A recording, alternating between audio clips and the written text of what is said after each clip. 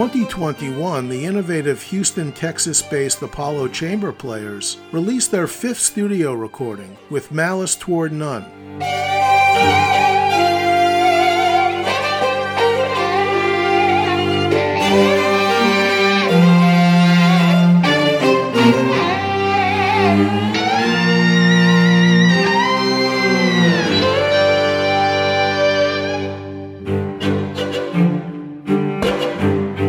Taking its title from Abraham Lincoln's second inaugural address, this Azeka Records album tackles politics, identity, and what it means to be a citizen of a nation balanced between an idealized past and a just and multicultural future.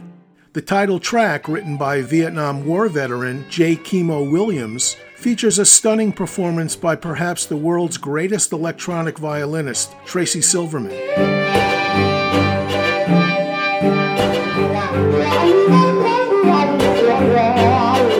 Tracy Silverman is here with us, along with Apollo Chamber Players violinist and founder Matthew Detrick. Hi, Tracy and Matthew. Thank you for joining us on the podcast. Hey, how's it going? Hey, Max. Great to be here.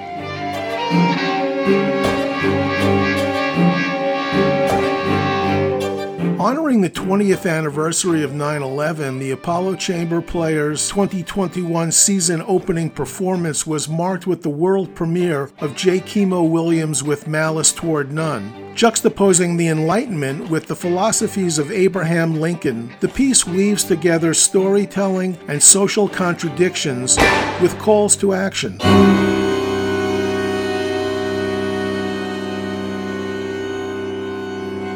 Tracy and Matthew, in your interactions with J. Kimo Williams, did you get the sense that it was his intent here that politics intersect with art, and for no other reason than simply because there's a need for it today? A need for socially responsible music? Thank you for that introduction, Max. And I will say, I think Tracy will agree as well, that the idea with Malice Toward None for this piece, this commission project, was not this lofty from the start. We did not set out to commission a new piece to change the world. However, the idea originated from a desire to celebrate the 250th anniversary of Beethoven, much like many other artists and ensembles and orchestras were doing in 2020, but to do this in a very unique and different way. Why not add a diverse voice to the mix in the composer J. Kimo Williams? Knowing that Kimo loved rock music, particularly Jimi Hendrix, we thought to propose this particular commission idea to our good friend Tracy Silverman. And from here, both Kimo and Tracy, we went back and forth with some ideas, but my charge to them was really, at its core, for Kimo to write something inspired by Beethoven, a favorite work of his perhaps, keeping it relatively open-ended. And then Kimo really came back with this wonderful and meaningful idea of connecting Beethoven's music to Lincoln's second inaugural address and just their mutual ideas of enlightenment. Yeah, well put. As this was a product of the whole social justice movement that was happening right in the middle of the pandemic with George Floyd's murder and all of the demonstrations,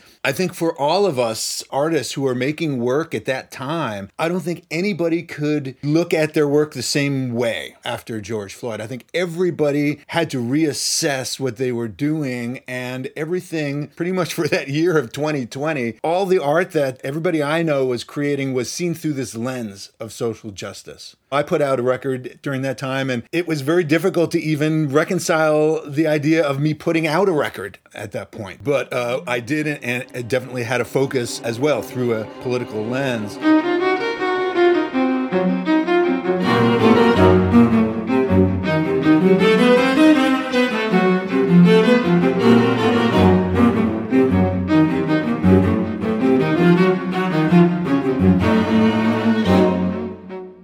The trust that Kimo put into us and Tracy for him to then dedicate the piece to the passing of the late congressman and social rights activist John Lewis, really connecting it to the times in which we live.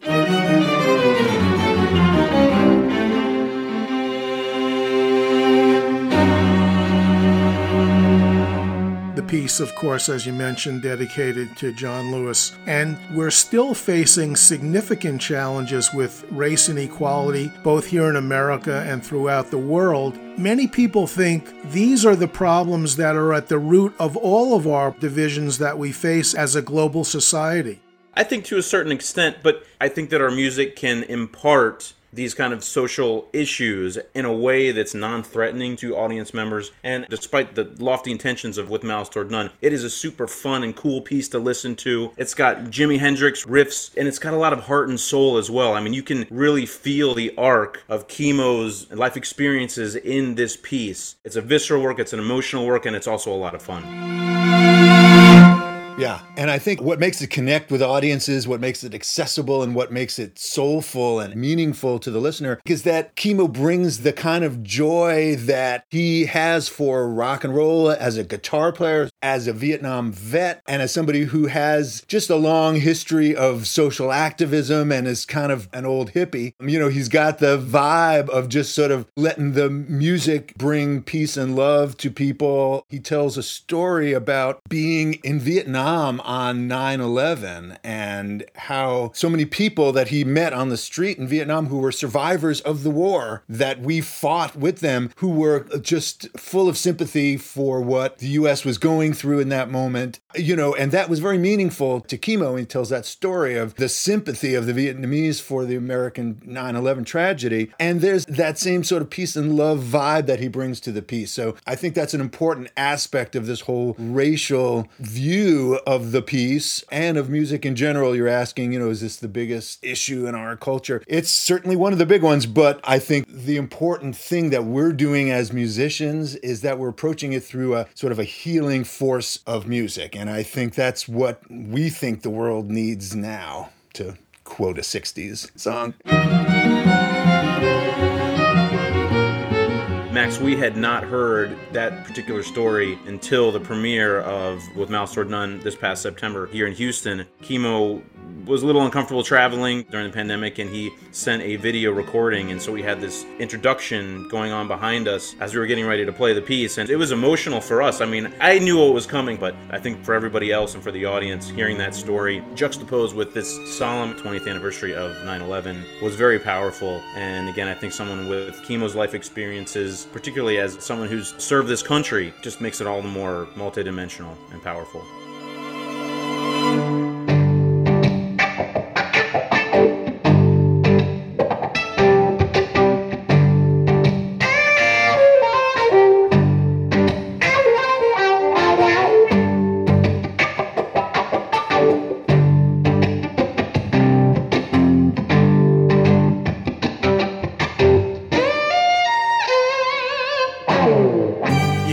That Hendrix vibe. And Tracy, you could definitely fool people into thinking that you're playing an electric guitar. Yeah. What Chemo is doing in this work, in writing it for me, and which is something that I do in my own compositions and in other works that composers write for me, is to use a vernacular style of playing the violin.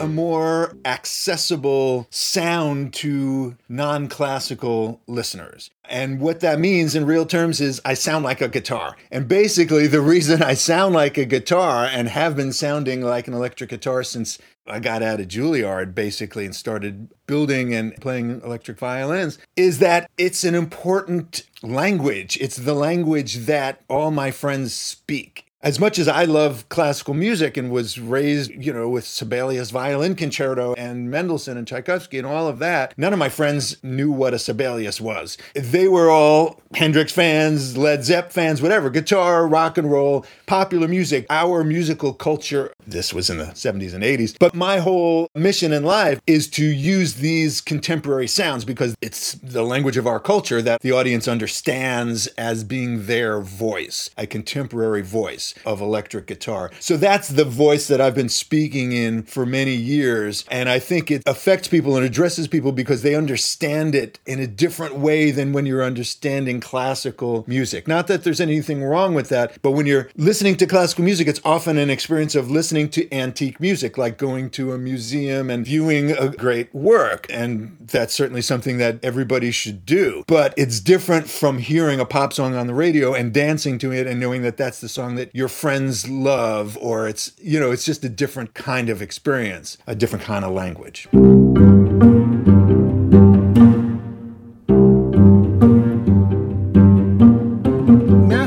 with Malice Toward None project is really what the Apollo Chamber Players is all about. You and your wife are the violinists in the group, Annabelle, your wife, as well as violist Whitney Bullock and cellist Matthew Dudzik, seem to always be stretching the boundaries of classical music, taking on new genres, integrating new kinds of instruments into your mix, also focusing on how music can work with communities and address political issues and work toward a better society.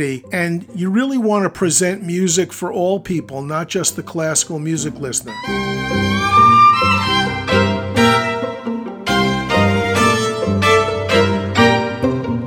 That's very much in line with what we're aspiring to do. We feel that finding one's own identity is a universal human challenge and aspiration, and exploring these kind of meaningful connections between people of different backgrounds, different cultures, different communities is our way of hopefully creating cultural harmony as a vision. So I think it's also important to note that living here in Houston, Texas, Houston is the city of the future in terms of its diversity. The world lives here. It's one of the most culturally diverse cities on the planet. It's also interesting to note that also kind of a realignment of people power in the United States. In a few years, Houston will overtake Chicago as the third largest city in the United States. I think that's actually a really big deal. With Malice Toward None takes some inspiration from Beethoven, who wished that in his own time musical expression could also affect change. This brings me to the next piece of music we're going to discuss, the Allegretto Groovando, the arrangement which is based on Beethoven's Fantasy from his Seventh Symphony.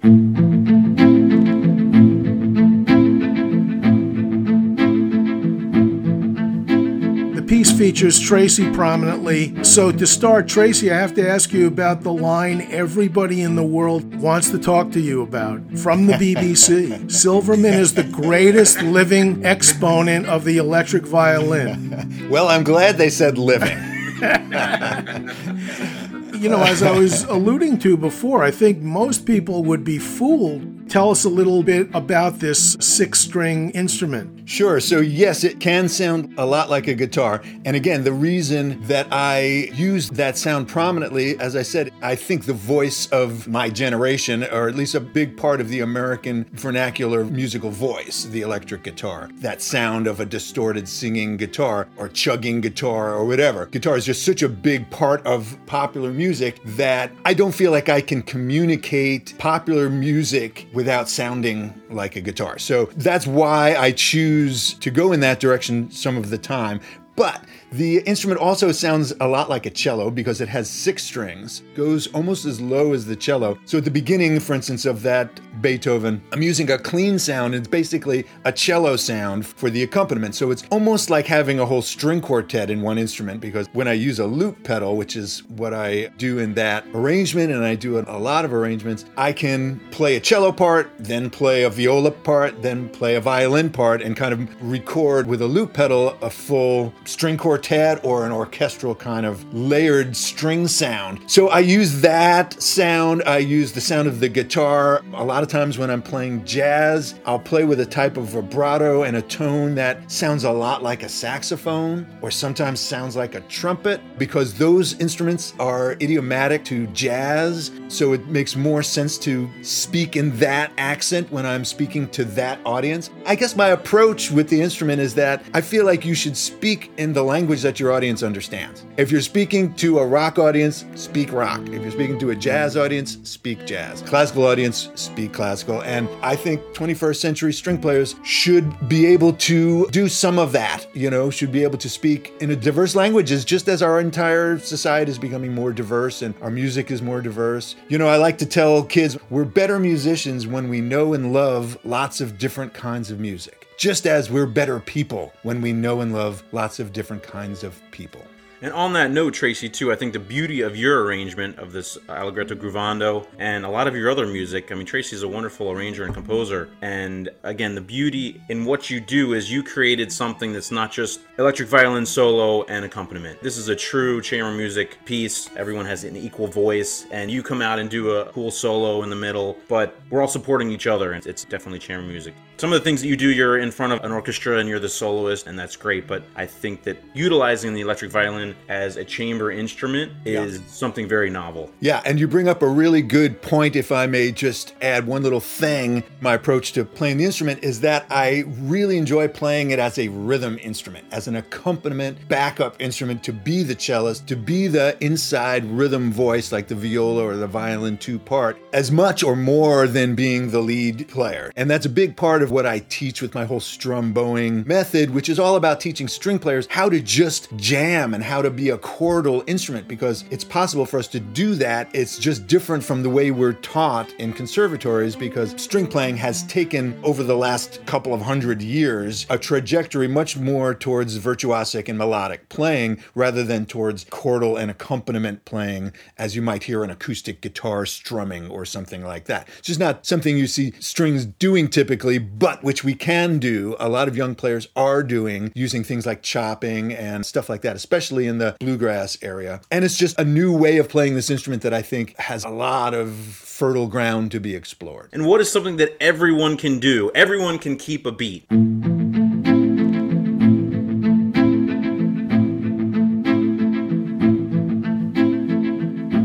I think it's a very universal feeling, is keeping a beat. And we've shown our music video as part of a concert, kind of between different pieces on a big screen. I wasn't in the audience, but I was kind of backstage, and I poked my head in. And especially in some of the more dramatic moments of the song, I could see people bobbing their heads in the audience. It was an awesome feeling to see that. I mean, you know. Well, you know, partly, and we got to give Beethoven some credit for yes, that. Yeah. Not bad basic material to start with. Yeah, always good to have a good song. Well, your method, Tracy, this strum bowing method, has been adopted by all kinds of string players. It's world-renowned, and of course, you've authored your book, How to Groove on Strings. Mm-hmm. Of course, this strumming idea, also a very guitar-like idea. Yep. So you're a distinguished alumni of Juilliard, and when you got out of school is really when you became aware of the electric violin. Mm-hmm. I also remember when electric violin came on the scene. It was when electronics gained more prominence in the jazz fusion area. Guys like Jean-Luc Ponty and Michael Urbaniak. I was definitely a fan of Jean-Luc in the mid-'70s when he was coming out with those records. And I went to Juilliard, you know, having every intention of being the next Jascha Heifetz. But I realized when I was there, I like to say I left wanting to be the next Jimi Hendrix, because I realized when I was there, I really got a first-hand look at the classical music industry and the next big players in that. Because I was in a class, by the way, that had, when I was there in 77 through 80, Jimmy Lin, Bobby McDuffie, Nigel Kennedy, Nadia Salerno, Sonnenberg. There was just tons of big players there. And it was serious. It was for reals. And these people were literally spending 8 to 10 hours every day in the practice room. And I was leafing through the Schwann catalog. Now, I don't know if anybody, either of you guys remembers the Schwann catalog, but it was a little catalog that came out every year with all of the recordings in print that you could buy. And you would have to go to like Sam Goody or record store or something and order some of the things that they didn't have in stock. That was the way music worked back then. Anyway, I'm looking through the Schwann catalog, and I'm going through the Tchaikovskys, looking for a recording of the Tchaikovsky Violin Concerto. I want to see if Milstein recorded it, whatever. And I'm going through 5, 6, 7, 8 pages of the Tchaikovsky Violin Concerto, and I just put the thing down, and I said, like, who the hell needs another Tchaikovsky Violin Concerto from Tracy Silverman? You've got David Oistrakh, you've got Jascha. I just realized that my desire, I was more interested in composing anyway and creating, and I had really confronted this idea of writing music in our own contemporary voice, because I had read this book while I was at Juilliard called The Agony of Modern Music, where Henry Pleasance made this argument that all the great masterpieces that we hear today were all written in the popular idiom of their day. And I was like, yes, that's what I got to do. I got to write in rock and roll. And so I started building these electric violins and getting guitar makers to build them for me and trying to to figure out how to use my classical technique, but to play within a rock idiom. Like what would Tchaikovsky do if he was writing a concerto today? Would he write for classical violinist or would he write for electric guitar? And I decided he would write for electric guitar, and how would I do that on violin? So there's like a 10-year process of changing my technique, changing the instrument, developing the instrument, building many, many iterations of these violins to try to get it to sound good. Different pedals, different amps, but most importantly, different technique.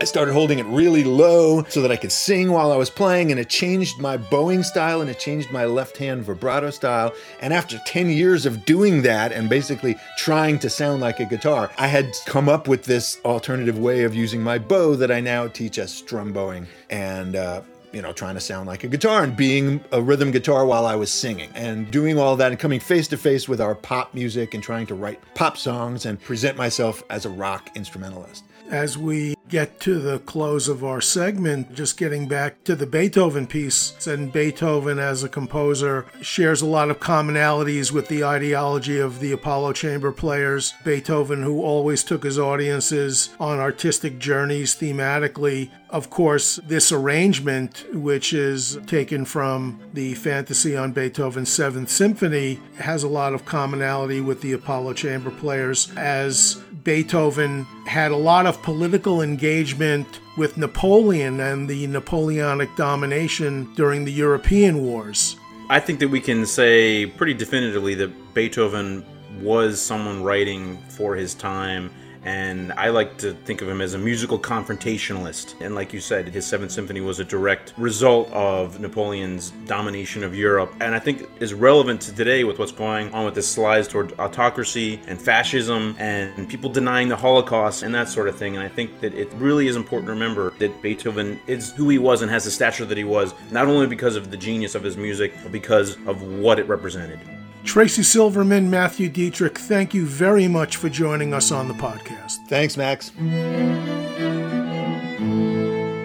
Thanks, Max. Thanks, Tracy.